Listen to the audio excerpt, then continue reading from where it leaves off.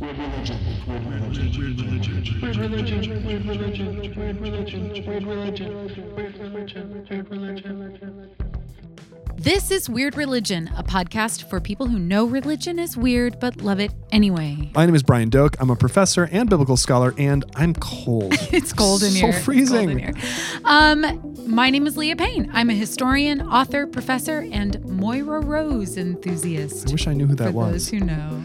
In this episode, we're celebrating the end of the school year by having a conversation about teaching evals and maybe just internet review culture in general. It's that time of year, the time when academics get yelped by their students and say all kinds of crazy negative things about their professors that have literally nothing to do with the class. Students are critiquing my behavior at the grocery store. Why does Dr. Payne wear black all the time? Is this a funeral? Those are actually, that's a quote from a teaching eval right there. And they're not even the worst ones. Join us as we dish about religion and review culture today on Weird Religion. Join us. Join us. My opening question for you is, what is the absolute worst thing? No. Not what's the worst thing that a student has said to you. What got under your skin in a teaching eval? So for those who don't know, at the end of classes in most American universities, students get to anonymously give feedback on the course. Well, and really all reviews are like this, right? Like even if someone reviews your book, like on Amazon, I have negative book reviews of some of my books on Amazon. Like you don't know who these people are. You don't even know if they read the book. Oh, and sometimes it's absolutely clear that they have not. Like people just go trolling. Yes. It's trolling is what it is. The one thing, it fails to get under my skin now, but I remember being very upset by it. Some years ago, there's only one student in the history of all the reviews that I've had. And I've had lots of reviews, lots of positive reviews, weird reviews, some negative reviews. Oh, yeah. We're both on Rate My Professor. Oh, yeah. You can read publicly. Yeah, you can see. Okay, two things. One thing that gets under my skin is when students say in evals, and by the way, for professors, those of you listening out there who teach, you know this, evals go on they're like part of a permanent university record. Okay, this is my pet peeve. Because I have really big problems with how we assess courses, as you know. Yeah. Because poor Brian has listened to my soapbox many times about Every how soapbox. biased these reviews are. Right. And yet, it is directly tied to most professors' pay and advancement. Well, yeah. And even though we know, so it's like documented that students are super biased in their responses. Yep. And then like how you advance or not advance in your career is tied to this. And 18 to 22-year-olds, well, any students of any age sometimes aren't sensitive to that fact.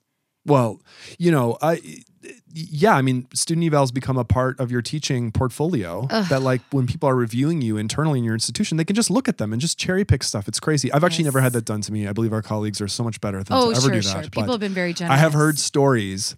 Okay, but my answer to your question, what got under my skin? What got under my skin what gets under my skin are two. Well, I'll give a broad theme and then a specific thing, and then I'll kick it back to you. Okay. Broad theme. When students say I said things that I just did not say. Like just saying, well, he's always saying, and then they say something and that then I you're said. like, and I'm I've never said that. Literally the thing you said, I never said. Yeah. And it's like, oh boy. I know I talk a lot. I say a lot of things, but I there are some things, you definitely know whether you said it or not. Yes. And for someone to say you said a thing that you didn't say, it's like, it's just maddening. Yeah, that's a general thing. Right. I can't think of any of the things they said I said that I didn't say, but I remember people doing that, and I'm just like, what? Like, what universe are you in? Like, that's you just super frustrating. Well, and it tells you it's like review culture is part of this like fantasy emotional world where it's not really so much about what happened. It's just like it's kind of like a weird concoction of like how you felt with maybe like dreams that you had with like an experience and an inner truth you were trying to convey. Right. The other thing was that I had one student, no one else has ever done this. It was definitely a religiously motivated review where a student really, I think without any irony or joking, like said that they thought I was like satanic. like that I was satanic. That I was so funny. satanically influenced and motivated. Oh, sad. like an instrument of the devil, like the horned pitchfork wielding Oh, king no, of no, hell. no, no, no. Like that's what I That was was doing. you. That was me. you. And it's like, come on, like. So it got under my skin because it's just like so over the top, but I believe that the person actually did believe it. Oh, yeah. That brings up a whole host of concerns. I just A legion of concerns, legion of if you will, concerns. inside Yeah, Bible joke. what- Wink, wink. What about you? What's gotten under your skin in terms of evals? Oh, well, this is like kind of one of those things that's just low key irritating to me, and there's no way around it. That anytime I've ever taught a class, there'll be one student who says one particular component of the class just absolutely did not work for them. The And then worst should be eliminated. why do you even have this on this course? And then another student will say see where the this is going. exact opposite thing. And so, I mean, I sort of live with the tension. And when a student will speak with me Live with the face to tension. face, Yep. I will say something like, yeah, it's so hard as a teacher, and so here's something that I think is just so funny. So I teach a lot of ministers because I also teach in a seminary context. And you'd think that pastors of all people would be sensitive to this, right? Because they are constantly lampooned Are you by going to people. say that they're not sensitive to this? Well, most of my students are super kind, actually, like Yeah. the vast majority. Well, this is a great paradox of leadership, though, isn't it? Like you must do the thing that you must not do. Yeah. So, Like, how? What? yeah, it's confounding. I mean, I think there are ongoing points of irritation. Like students are perpetually talking about my looks or like what thing I wear, and I know Now, that my male colleagues do not experience okay. that. Now, look. Now, I asked Dr. Payne to curate just a couple of reviews, actual student reviews. That might be enraging, might be funny, but definitely not positive. Not humble bragging, but negative reviews. Yeah. Did you do that?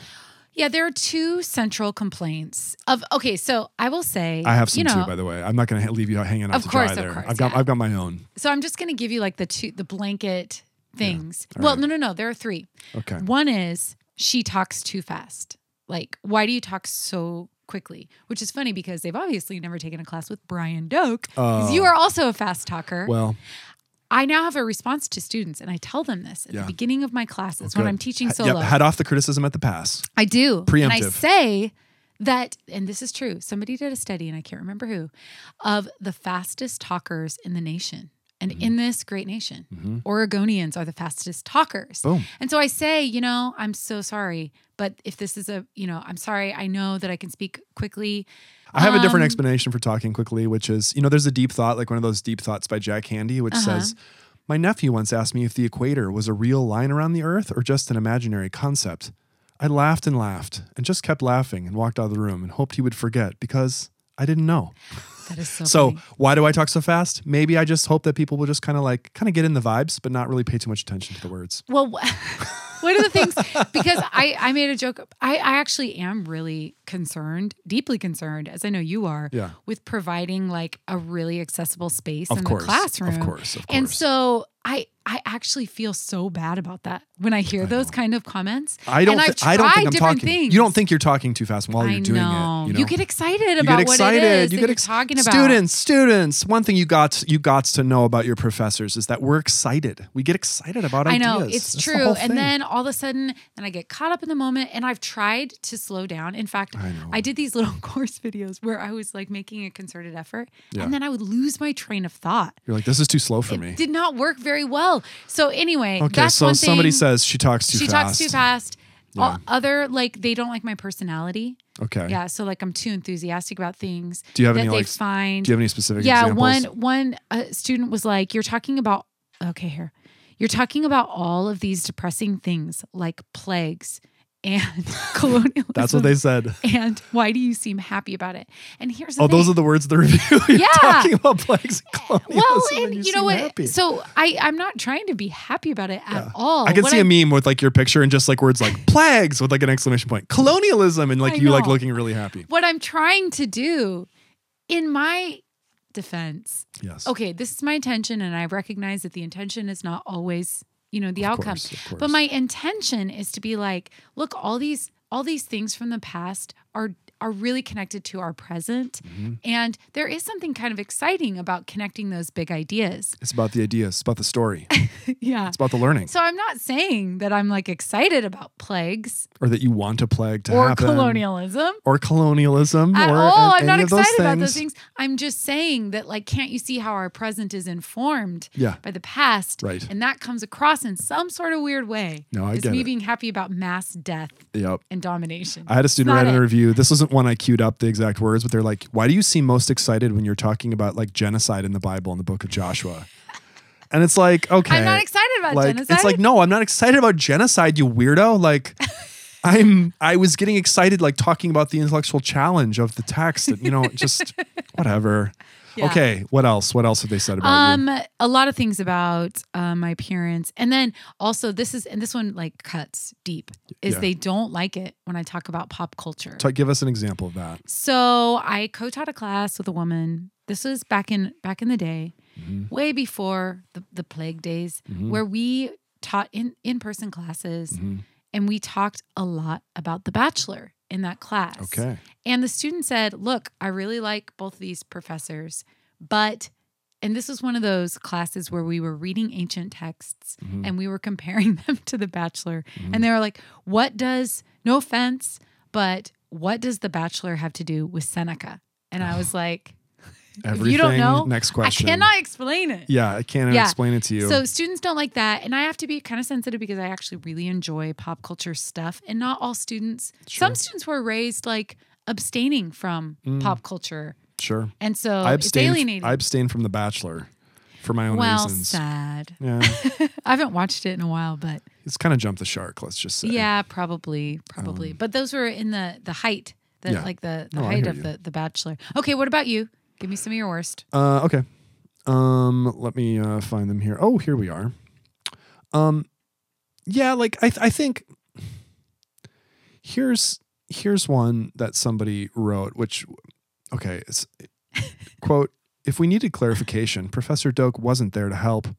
I didn't like how Professor Doak sent out a tweet with the shark eating the girl jumping off the diving board as, quote, encouragement, unquote, for studying for the test. There was nothing encouraging about that.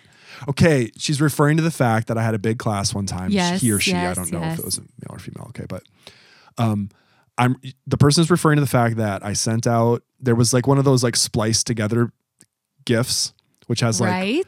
and it was like an Olympic diver getting ready, jumping. And then they jump in and they splice it together in such a brilliant way that it looks like a shark is coming up out of the ocean and eating the person who dove.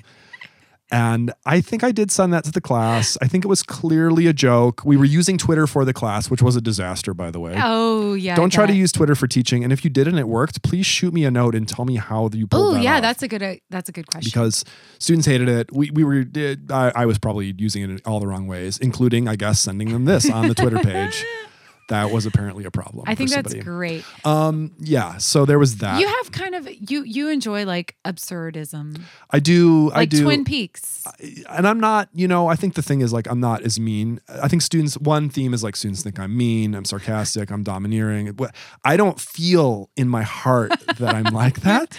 No, you can't help that you're tall. I I think that some of that exactly. has to do with just your Exactly. physical presence. I was watching some old historical political videos the other day, taking a journey back into American history, and I saw a video of Ronald Reagan responding to the Iran-Contra affair from the Oval Office.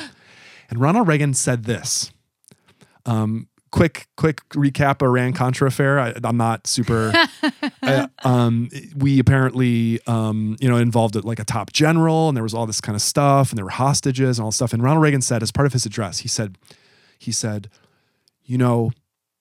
I did not feel in my heart that what I was doing was trading weapons to an enemy in exchange for hostages. But Even though that's it what seems I like the did. facts Yeah. have said otherwise, which I think is so funny. It's like he's saying he didn't feel in his heart he was doing the That thing. is the most like evangelical way So- of saying like So maybe I'm being like a Reagan-esque evangelical by saying I don't feel in my heart that I'm mean and domineering, but everyone in my classes seems to think that's that not that's true. That's not So true. I don't know. When I teach online, people tend to see me as very friendly, which I think goes to your point that it might be a physicality thing. Like because I'm tall and because of my physicality in the room, people feel like it's too much, like it's too excitable or something. Also, I think it's worth noting. So something that you have brought to my attention is that we are sort of obsessing about the negative comments. Yes. When in reality, they're actually in a small percentage of the Oh, comments of overall. course. Oh, of course. And you brought to my attention that this is like a human tendency. Oh, I want to, in fact, I want to talk to you about some research here, Please. turning it a little scholarly. Can I read one more of mine though? What my favorite one? Yes. Just quick, one Please. more. Brian, this was in response to a class I taught on the ancient Israelite prophets. So it was Okay. like this very emotional class. I did a lot of crazy stuff in there. We had some deep conversations. Yeah. Okay? Brian, you seem depressed, and that sometimes comes through in your teaching. I don't get the sense that you care about your students outside of an academic setting. One time I saw you at a checkout stand. We were standing together, but you just looked at your phone the whole time. Someone literally wrote that in an eval. I had, by the way, That is the funniest. I had a spine, like a lower back disc problem during that class. I was on no. medication. I was having one of the worst times of my life physically. This was in no. 2013. And so, yeah, I was a little depressed, and yeah, it came through in my teaching. Has anyone been in chronic pain and thought you would never emerge from it before? Has anyone ever felt like that? Like, yeah, it affects the way that you do things. I'm laughing. Thanks for pointing that out, student. And then the grocery store. How do I know they're behind me at the grocery store? What am I supposed to be doing? Well, What am I supposed to do? the thing that makes me laugh so hard about that, and it's laughing out of empathy. It's not laughing at you. It's more laughing with you because. It's okay. Do you Whatever remember it that is. scene from the movie Mean Girls where Tina Fey is playing a high school teacher, kind of a put upon high school teacher, and at one point she runs into her students at the mall, and you can tell that she's a bartender because she's got like one of those vests with buttons and stuff on it. Oh, yeah. And it's this really awkward moment between student and teacher. And what I'm trying to say is, at that moment, you were the Tina Fey. I have been Tina Fey at the grocery store many times, like especially during the pandemic. In your because- sweatpants. Totally. Trying to wear like dark Totally. glasses and like a headscarf. And I don't so, want like, the as students to- like looking at what I'm buying. Yeah. Like Yep. it's my personal life. So I'm team professor on that one, because what are you supposed to do when you run into them? Because I know how I felt about my professors, and they occupy this kind of larger than life of course. space. It should only be true in middle school, but it just goes up through high school. It is even true in college. It's like, Yeah. So what if I have in my cart 37 1-pound packs of ground beef? So what? What do you care what I'm doing with 37 of them? What's that to you? And just cereal. It's totally true. That's my own thing. It's my own totally problem that true. I have. It's me and not you. And that's just life. Okay. Now, research tells, here's some research to console us, okay? And to console everyone out there as they read. You could even apply this to if you're reading reviews for your small business out there, for your podcast, whatever you are. A couple of things that I think are just important to note. One is that there's this thing called negativity bias. Our brains are wired to pay attention to negative information in a scene that we're in. That's true. true. We're creatures. We're survival creatures. You know. So we're always looking for the threat. We're always looking for the threat. I'm reading here from a Psychology Today article. Our brain's negative bias. Quoting, nastiness just makes a bigger impact on our brains. It's just true. And they're like, they're talking about some studies from an Ohio State University professor, now at the University of Chicago, showed people pictures known. This professor showed people pictures known to arouse positive feelings, like a Ferrari or a pizza, and those certain to stir up negative feelings, a mutilated face or a dead cat, and those known to produce neutral feelings, a plate, a hairdryer, and then recorded electrical activity in the brain. The brain reacts more strongly to negative things. There's a surge in electrical activity in the brain when you see negative things, and the positive stuff just doesn't match it. Which is why, and this is a little kickback to my wife's profession. She's a therapist and uses sometimes the materials of the Gottmans. They're Dr. Gottman's the world famous marriage therapist, and they say, actually, for you couples out there, here's a little couples therapy tip. One, the number of negative interactions you have with your loved one does not actually determine whether you are happy in your relationship. You could have 1,000 negative interactions a week. That's super interesting. But you know what you do have to have? You have to have 5 positive interactions for every negative interaction. It's like 5 or 8, some number like that. wow, it's so low. It's the ratio. Yeah. So you can have like a horrible experience with your spouse as long as you have 8 really good ones that same day. Interesting. And you overwhelm it, but it's not 1-to-1. It's not like, oh, as long as you do a good thing, it overcomes the bad. No, Yeah. it doesn't. It's like you have to do many more good things to overcome a bad thing. Negativity bias. So, Dr. Payne, as I happen to know, is an extremely popular teacher, has sky high reviews, but your eyes are always going to go toward that one where they're like critiquing the clothes that you wear, or the way that you look or something, which is, it's funny. I don't really get those kind of comments from students. Oh, interesting. I don't know. Yeah, Is it because I look a certain way, or are students really attracted to talking about females in a particular way on emails? Right. Okay, so this is the long-term frustration that I have with assessment. As poor Brian has been the recipient of much of my soapboxing, because there's not really anyone for me to tell this to.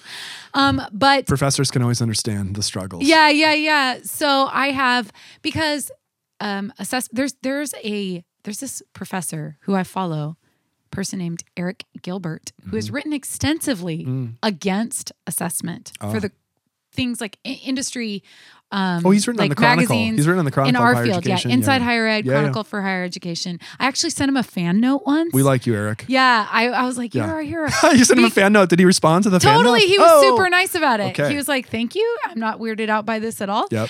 But basically, because assessment in our industry is known to be all of the isms toward the professor. So it's racist, it's sexist, Right. it's ageist. Assessment it's- meaning, how do we measure whether students are learning in a particular class? And so the way that most, at least in humanities courses, religion courses for sure, is it usually gets done with this very simple, what is it, a Likert scale, where you have 5, 1 to 0 5. didn't like it at all. 5 loved it. Yeah, and so it leaves a lot to be desired in terms of A, measuring student learning, B, measuring the quality of the teaching. But what it does illustrate is a lot of biases the students have. So then the question is, why do we use it to evaluate the professor? Anyway, I could go on and on and on about that. But one of the things that I want to bring up to you and I want to ask you about to get your take on it is that it's certainly true that people take this mentality, this sort of, I would say a very, it presumes that the student is the customer, that the university is the provider or the business. And that kind of mentality definitely plays out in religious contexts. If we looked up Yelp reviews of any kind of religious organization in the States, I'm sure we would find, and abroad, but I'm sure we would find just the most ridiculous things that people say that have pretty much nothing to do. I mean, the review culture, there's something to be said here about what the internet has really done for questions of authority and power, which are deeply religious questions, of course. But I found 2 pages that I thought might entertain you on this front that I will share with you now for the first time to get your hot take. Number 1, I found a page. I'll tell you these titles. You tell me which one you want to dive into first. Bad Yelp reviews of churches are as hilarious as you'd expect. Number 1. Oh, interesting. Another one is an Instagram page I just followed called Subpar Parks. Real negative reviews of national parks. Apparently, America's Best idea wasn't that great. That is and they so funny. And this person does this really beautiful, kind of cartoon illustrative artwork of the parks with the bad quotes overlaid on top of them. It's hilarious. I love that so much. Okay, which one? Do you want to hear? Oh, I already you shared it with me, and I clicked on the church one because I am super into it. Yep. So, some of this stuff is joking. Here's a review of Trinity Church in Manhattan. Someone says, quote, according to the movie National Treasure, there's supposed to be a ton of treasure under the church, but I couldn't find it. Movies are always real and truthful. I must not be looking hard enough. Yelp. Other people are like, the bells are annoying. That sounds very true to life because in many religious communities, people complain about stuff like that. Like bells. Here's one review. Marlissa A says, honestly, one of the worst masses I've ever been to. Boring, uninspired, sloppy, and irrelevant. That's so mean. I love how mean people can get. I mean, it's actually really hard to hear. Here's a review of the cemetery outside of Trinity Church in Manhattan. Many of the names in the tombstones have faded away, and that makes me sad. I hope they keep records of who is in whatever spot they're in. Oh, that just all of a sudden fills you with a sort of like dread. Oh, how about this one? Here's one of a Lutheran church in Brooklyn. Quote, "This church was once a sacred sanctuary the community would embrace, and it felt like a second home to many. Local bands, theater groups, and clothing swaps kept the vibe upbeat and positive. God was the foundation of this church, and the members would support one another during times of joy, as well as hardship. Then everything went downhill. The new groups that came in were incredibly disrespectful of what worship in a holy sense actually meant. The floodgates opened, and these, quote, artists tried to be, quote, edgy and wanted to create controversy and ended up driving this once beautiful space into the ground with malicious intent. My heart is heavy that Messiah has become just another soulless generic space in hipster land." Okay. Have you ever seen the show Rev? No. It is a British show, and it's about a Church of England priest. It is hilarious. But there's this one really funny episode where this charismatic evangelical Church of England church comes and basically like takes over their traditional mainline space. And all of those things happen, and it's very funny. They have like a juice bar and a coffee shop.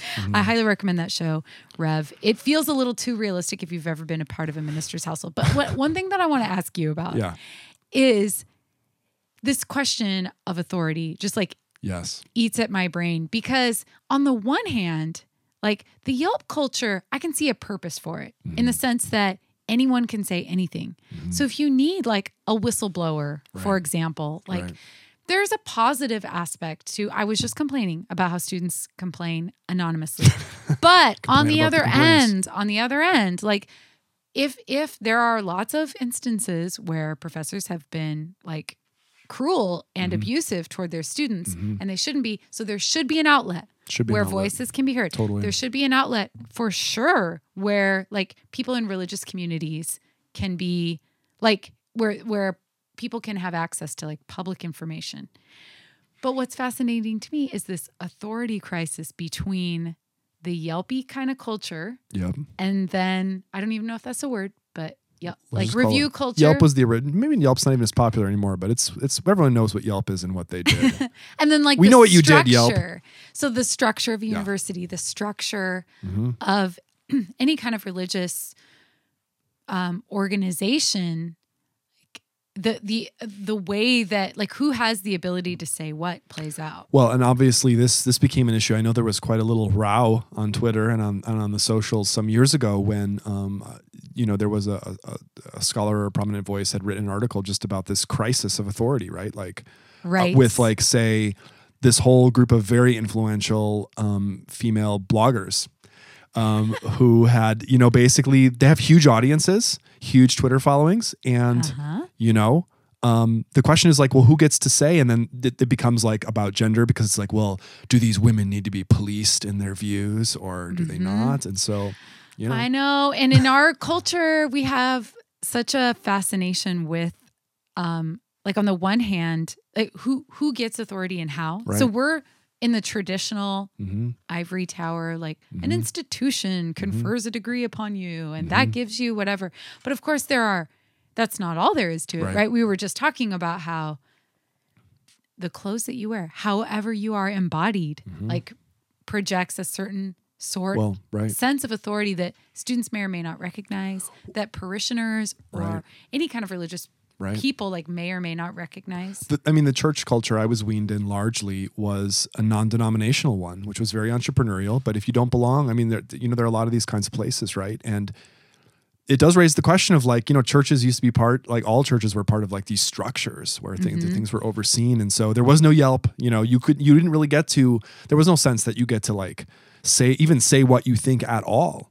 So there's an amazing empowerment of average people like all of us on the internet. Oh, for sure. It's arguably like, I guess what you could say like it's a distorting kind of lens. But then again, it's like, well, is it distorting to hear what people actually think about things? It's like, well, this is really who we are. Like, for example, on this National Parks webpage, someone saying about, amazing places, nothing, just rocks. It's like, yeah, they're gorgeous mountains. Or this one, total rubbish is the, talking about a national park, total rubbish. Oh, yeah. Nobody needs to have seen this lake, Jasper National Park. Like, what? You know, Well, like, come on. right. Okay. So what I love about this is who has the authority to speak truth about something. That is such a nebulous thing, right? Because if you're going to say that the Grand Canyon is just like a bunch of rocks Yeah. or like it's Yeah. just a hole in the world, Right. you're not accurately describing the Grand Canyon, right? Like, Someone says here about a National Historic Preserve on a beach. If you just want to walk for miles by yourself on a beach, I guess you'd come here.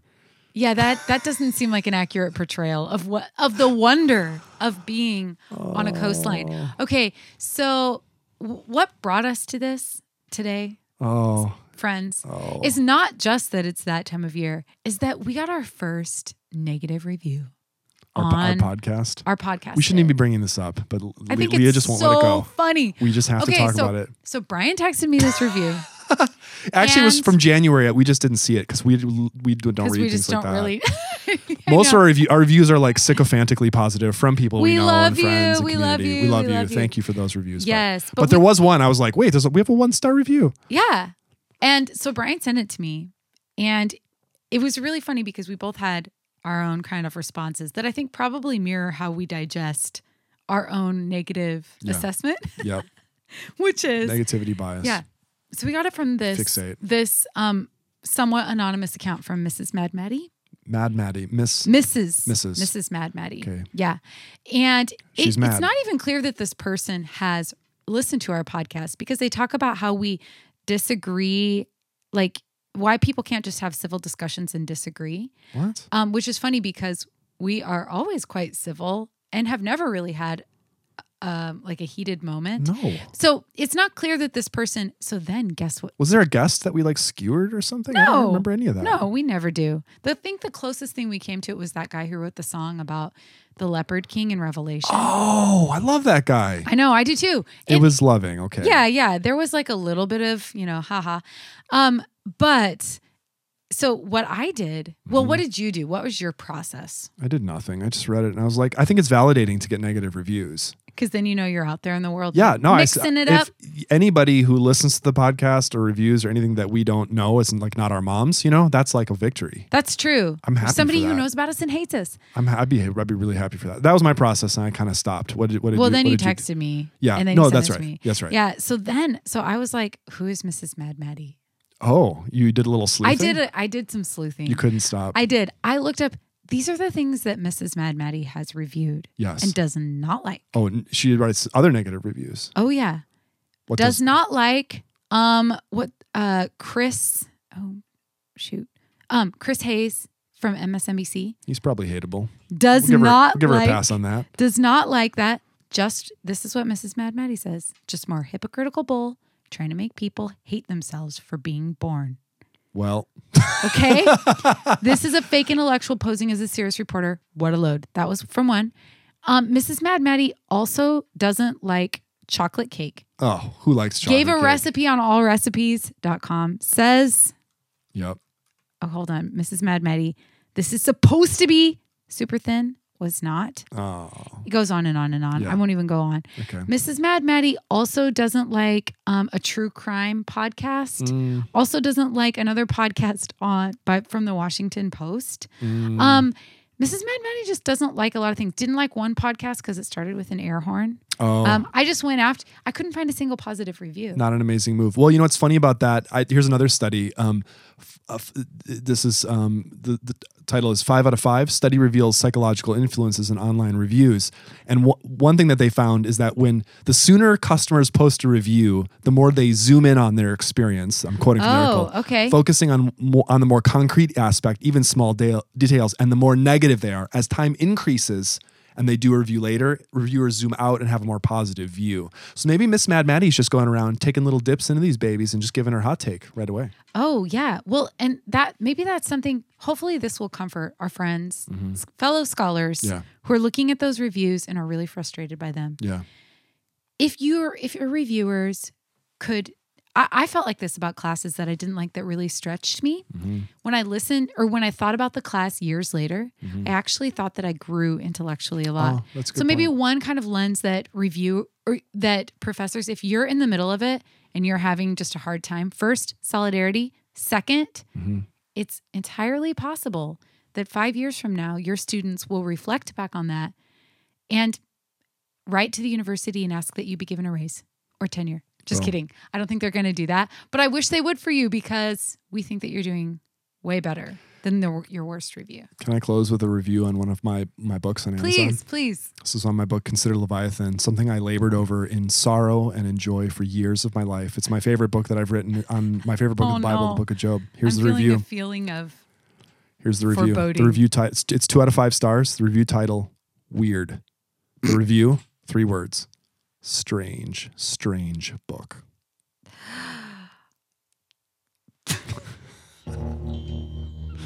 Hey, thanks for listening, weirdos. We will normalize weirdness. But then it won't be weird Yes, it anymore. will. It'll always be weird. For extras on subjects covered in this episode and other related jokes, don't forget to follow us on the socials and visit our website, www.weirdreligion.com.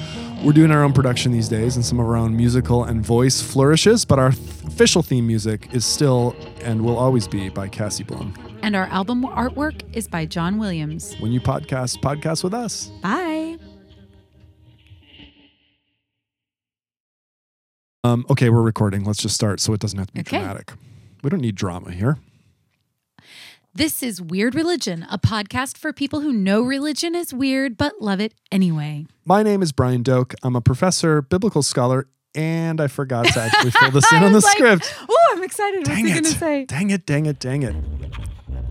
Weird religion, weird religion, weird religion, weird religion, weird religion, weird religion, weird religion, weird religion, weird religion.